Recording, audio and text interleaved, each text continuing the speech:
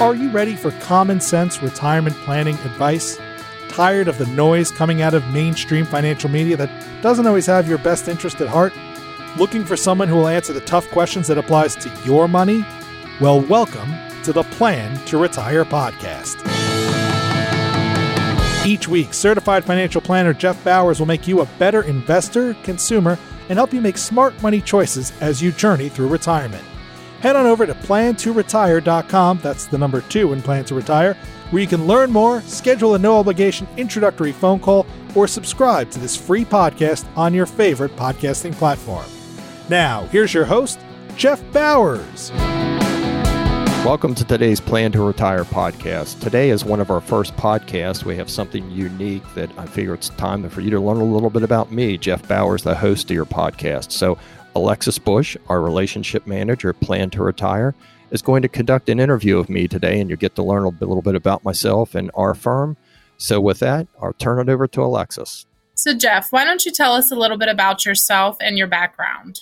Sure, Alexis. You know, it's kind of funny. Back in the day, going back when I was young, probably before you were born, there was a show on TV called Family Ties with Michael Fox was the actor, and he played a character, Alex Keaton, and I always got a kick out of that because I was that kid in late elementary and middle school. I was the kid that was always wanted to dress up like I was an adult and wanted to read the Wall Street Journal and be interested in money from a perspective of not a slave to money or not that money out of a sense of greed, more out of a sense of curiosity about how stocks went up and down, how people made money decisions. I can remember as being a young guy, actually, my parents probably still have the picture. I think I was still in elementary school. I took all the money I had at the time and I laid it out on a desk and took a picture of it because I wanted to be able to keep records of the money that I had. So, and again, yeah, it wasn't from a standpoint of greed or something that I wanted to be beholden to money. It was more the interest of the whole process of money. So I was always interested in that. So I kind of knew as I went through high school and to college at Shepherd that I'd major in something like economics, which I double major in marketing and econ. And then when I graduated on a Saturday, I started working for our family's insurance agency on the following Monday because, hey, I wanted to get started. I wanted to know how this whole thing in business worked because I'd been intrigued with it all my life. And predominantly working through my 10, 15, 20 years in the insurance industry, then had got my CFP and started to focus more on financial planning because I really have a strong belief I want to help people and I want to help people make money decisions. And I guess my motivation going back to that time when I was taking pictures of the money and reading the Wall Street Journal as a kid, I just thought that's what every kid did. I just thought that was normal. And as I got through high school and college, I realized that most people don't understand anything about money, how you make money and how you make smart decisions about managing your money and investing your money. So I realized there was an opportunity to help people. And that's really the basis of everything that I do is it's got to come from a servant's mentality, a belief that you want to help and serve people. And from the curiosity that was developed about this whole thing around money. So that's kind of it in a nutshell, how I got into this and how things got started. That's really awesome. You said that you enjoy helping people. What type of client do you typically service? What kind of person are you normally helping? What our firm Plan to Retire, we've really focused on more the behavioral aspects than the pure monetary. For me, when I look back and say what clients work really well with us and who has the best success, there's some common characteristics. Number one, they live within their means. So folks who live within their means work very well with us. Number two, people who are diligent savers, people who believe in paying themselves first through their either the company's 401k plan or through an IRA. The third characteristic is that they're willing to engage at a high level. Probably one of the most frustrating things for me as a financial planner is I want to help people and I want to get them to reach their goals. But many times it seems like people are not as engaged and often make a comment to prospective clients. I don't want to be more concerned about your financial future than you are. So when we call you to do an account review, please return the call, schedule the account review. Are you utilizing all of our technology? so we can try to get the best result for you. So that's what I mean by a client willing to engage. And really the fourth factor is a monetary factor because we are a business. Right now, we do have a minimum asset requirement of $250,000 if someone wants us to manage their money. But we also have a monthly subscription service if someone doesn't meet that criteria, because that criteria, the fourth one, is probably my least concern. The top three of living within your means, being a diligent saver, and willing to engage with us are the most important things for me. Then I know we can get to a path and come up with a plan and get you where you need to be. That's awesome. So with your monthly criteria, would that be something that you would suggest for someone who's interested but timid about financial planning? Maybe. Where that works really well is for someone who doesn't have current assets that wants us to invest. Maybe all of their money is tied up in real estate. Maybe all of their money is tied up in a company 401k plan. So there's nothing for us to manage for them, but yet they have financial decisions to make. So the monthly subscription model works really well for those folks. And we do that at a 1-year minimum, and it's paid monthly.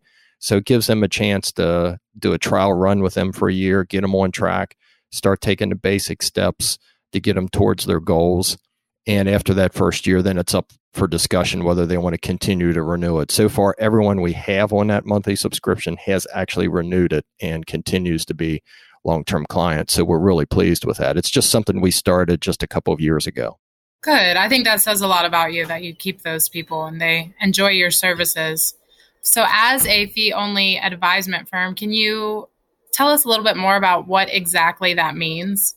Well, fee only means that when you come talk to us at Plan to Retire, we are a registered investment advisory firm, which means we cannot make commissions. We're not selling a product that has a certain commission, and all of the costs that you're going to incur are fully transparent. You're going to know how much you're going to pay us a year, whether it's 1% or a little bit below that, depending on the amount, the size of your account.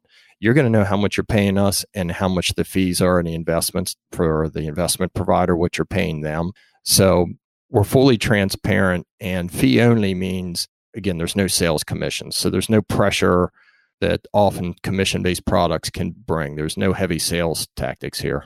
What made you decide to do the firm on your own rather than going and just working for someone else? Well, for a period of time, we actually did. When I had started and first got my securities license, then obtained my certified financial planner designation, we actually were affiliated with a friend of mine who's still a very good friend today. We were affiliated as a broker underneath his independent broker-dealer arrangement. I'd stayed with him for about 5-6 years. Then I went out on my own to a firm, hung out my own shingle with Bowers Advisory Group, which is still the legal name behind Plan to Retire as the doing business as name. Did that for a few years and then ultimately got to a point that I wanted to run my own show. If I wanted a seminar to be on a certain topic and to say a certain thing, I didn't want a broker dealer or someone in a cubicle in an office 1,000 miles away telling me what I could and couldn't say and do what's for our clients. I want to do what's in our clients' best interest. I don't want to have any conflict of what someone wants us to sell. And that doesn't mean that there aren't very good people who are brokers. That's not the case. Some of them are very good. It's just that wasn't the business model for me. I wanted to do my own marketing. I wanted to be more entrepreneurial. I had ideas on what specifically we wanted our technology to look like, what we wanted our client experience to look like. And first and foremost was the issue of transparency and always doing what's in the client's best interest. So that were my main motivations of starting the firm. So do you think that that's had a really large impact on how you engage with your clients and you being able to give them the best experience? Oh, most definitely. Where it's helped us is the ability to respond quickly to a condition in the marketplace. So say the stock market's doing something unusual. There's been a significant legislative change that's affected our 401k clients. I don't have to wait 6 weeks to get some marketing piece approved through a broker-dealer. I'm able to take that information, distribute that many times within a day or two instantly. As you know, that's a lot of the hard work that you do through our social media channels and through our email marketing channels. So it helps us communicate at a faster pace and be more relevant to our clients because of that. In a typical day, your interaction with clients, what does that look like? How often do you reach out to them? How often are you engaging with them, especially during the crisis right now, this COVID-19? When we do the initial planning from a client, and remember, everything is started with financial planning, the planning process first.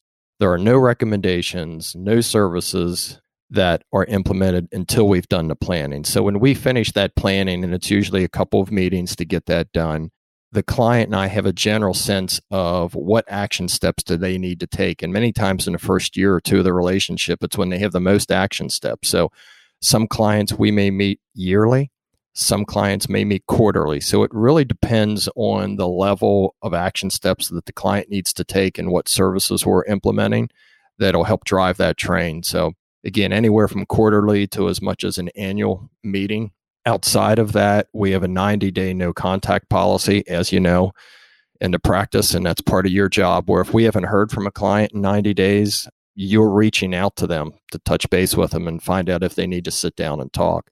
We're very active on social media. We send out a weekly email. You do a fantastic job with that, providing them up-to-date information.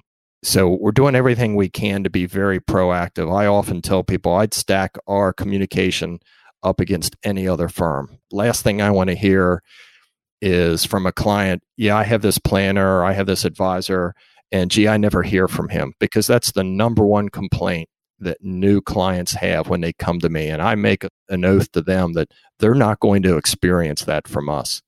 Probably the reverse complaint they're going to have is they hear from me too often, and that's fine. If they have that belief, that's great, because that's what I'm shooting for. Well, good. I think that's awesome. So with the social media and the programs that you use and integrate into your planning, do you think that technology through the years has had a really big impact on your journey as an advisor?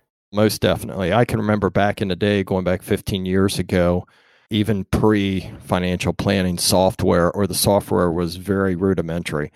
Clients would come in with literally the shoebox or the milk crate carton full of files, and I'd go through that stuff, spread out on my desk, spread out in the conference room. I would be organizing it to date first, because they would just stick it in a file somewhere. They had no idea. Wow. So we'd organize everything, and then we were putting it all on handwritten sheets, maybe using Excel files, and hand entering it into the financial planning software.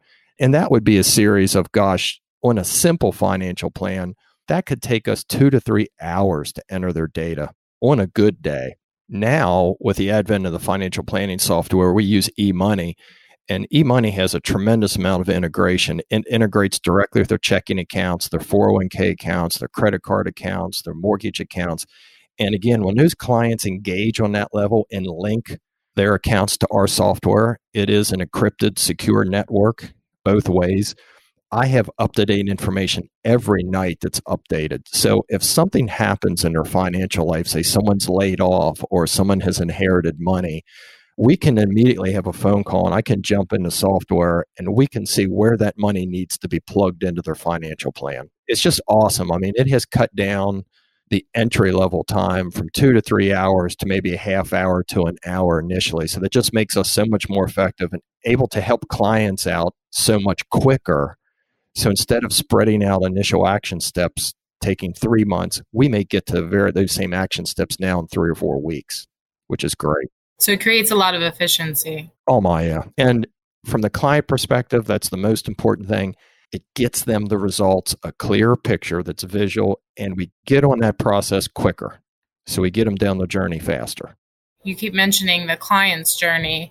So in your journey as the owner of this firm, what would be the perfect end for you? What is your end goal for this? When would you feel like you've accomplished everything that you want to accomplish? I would have to think about that. For me, it's not so much about the size. I do have some objectives in mind of what size I think I'd like to have the firm, although they have been scaled back the longer I've been in the firm, because I'm beginning to realize completely that it's not so much the number of clients or the total dollars. It's what percentage of our clients are being successful, and have we done everything in our ability to engage them at a high level, get them integrated with the software, have them on a clear path towards their goals.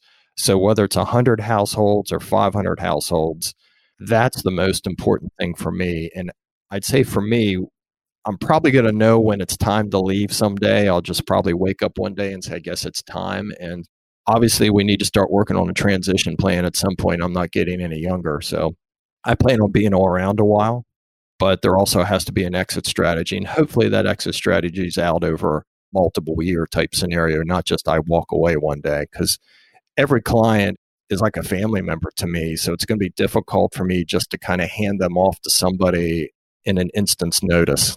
There's got to be some sort of transition there. It's really awesome that you're so close with your clients, that you say that they're like family to you. You have to really have that servant mentality.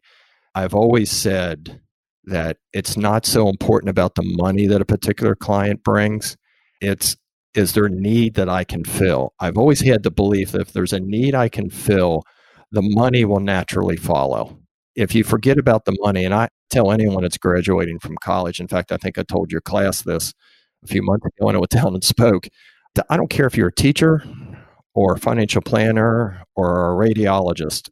I think if you're going into work every day and focusing on how much I'm going to make and the money, you're probably not going to be the best at your profession. You need to focus on your profession and the money will follow. I know whenever I was going through my hiring process here, you talked a lot about, you would say the Ritz-Carlton performance, or Ritz-Carlton or Disney. Is that a concept you always had, or was there some point in your life when you were like, that's what's most important, is just giving people your all? You know, my kids were young. We took a trip to Disney. My parents went with us, and it was a beautiful experience because they were young. They were in elementary school. And it was an experience for me. I had been there before, but predominantly as a kid. Almost like as an adult, I encourage everyone to go back to Disney because you have to experience it through the lens of an adult as well, to be overwhelmed at the way they train their staff and how responsive they are. So that kind of woke me up to thinking, that's what I want my clients to have, that experience that we're doing the best thing we can for them. We really want to wow them. And that Disney, that Ritz-Carlton experience, I think is just so important no matter what business you're in today, to really have that belief to make the client experience better. Earlier, you mentioned everything you do being in the client's best interest. So with that comes fiduciary responsibility. Can you talk a little bit about what that means? That's a really important question because, again, it kind of goes to the core beliefs of who we are as a firm and who I am as a certified financial planner. It doesn't mean you have to be a fiduciary to give good advice and be an ethical person. I'm not saying that at all. There's some very ethical people who don't embrace the fiduciary model and give excellent advice. However, I look at it from the standpoint, if I were the consumer, I want to know if someone's helping me with my money. I mean, my money is a big deal. I go to work every day, 8, 9, 10 hours. Maybe I own a business and I've built that business over many, many years. It's a lot of blood, sweat, and tears. Someone's got to have a higher level of responsibility. And for that, to me, is they have to have my best interest at heart. So I believe very strongly in that as a fiduciary, as a registered investment advisor, that every transaction, we're obligated by law to have a fiduciary obligation. We have to always act in the client's best interest. And I embrace that model. I don't run from that model. Some in our industry actually do run from it, and that's their decision. I have no problem embracing the fiduciary model because I have nothing to hide, and I'm always trying to do what I can in the client's best interest. Doesn't mean I'm perfect, but it means that if you follow our processes and follow our model and understand the fee structure and do the action steps, you'll see that the advice is based from a fiduciary standpoint of always wanting to be in your best interest. And I just think that's so pivotal today. So do all financial advisors have to follow or abide by a fiduciary responsibility? Unfortunately not. In our country, we have a lot of different models. And it doesn't mean that people have embraced the non-fiduciary model. If you're at a broker-dealer or a large wirehouse, it doesn't mean you're a bad person or you're giving bad advice, you're unethical. The client, the customer has to really understand what's the basis of the advice they're getting. And the Certified Financial Planner Board has an excellent resources. So if a client wants to know, I highly encourage them to go to the CFP Board's website There's actually a document in there that if they want to interview financial planners, there's questions that they should ask a prospective planner. So I highly encourage them to go to that CFP board website and download that and have that handy. And you're going to find one of the questions is, how is the financial planner paid? How am I paid? And that planner should be very clear and transparent about how they're paid and what level of advice. Do they take responsibility for their level of advice that they're providing? Well, thank you, Jeff, so much for sharing everything with us today. I guess my last question for you would be, if someone wanted to get in touch, what would be the best way for them to find you? Well, Alexis, they can get in touch with us a couple ways. First and foremost, our website, plan2retire.com, and that's the number 2. And on there on our homepage, and actually can click a button that goes directly to my schedule if they want to schedule a no obligation introductory phone call. They can do that right from their computer and accesses my schedule, and we can have that initial consultation over the phone and see if it warrants us sitting down together. So that's a great starting point. Awesome. Thank you so much. Thank you for tuning into the Plan to Retire podcast. Head on over to plan2retire.com. That's the number 2, so plan2retire.com to learn more, schedule a no-obligation introductory phone call, or to subscribe to this free podcast on your favorite podcasting platform. We'll see you next time on the Plan to Retire podcast.